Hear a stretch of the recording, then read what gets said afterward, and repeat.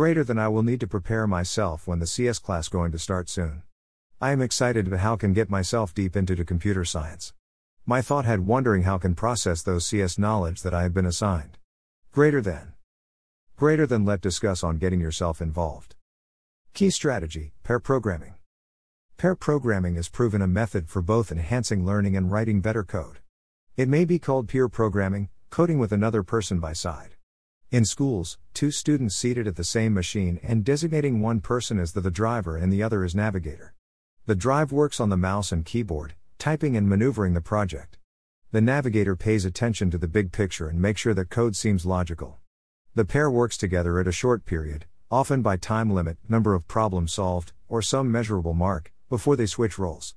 In education setting, pair programming has been easily adopted. Firstly, teachers able to accommodate entire class students with half of machines.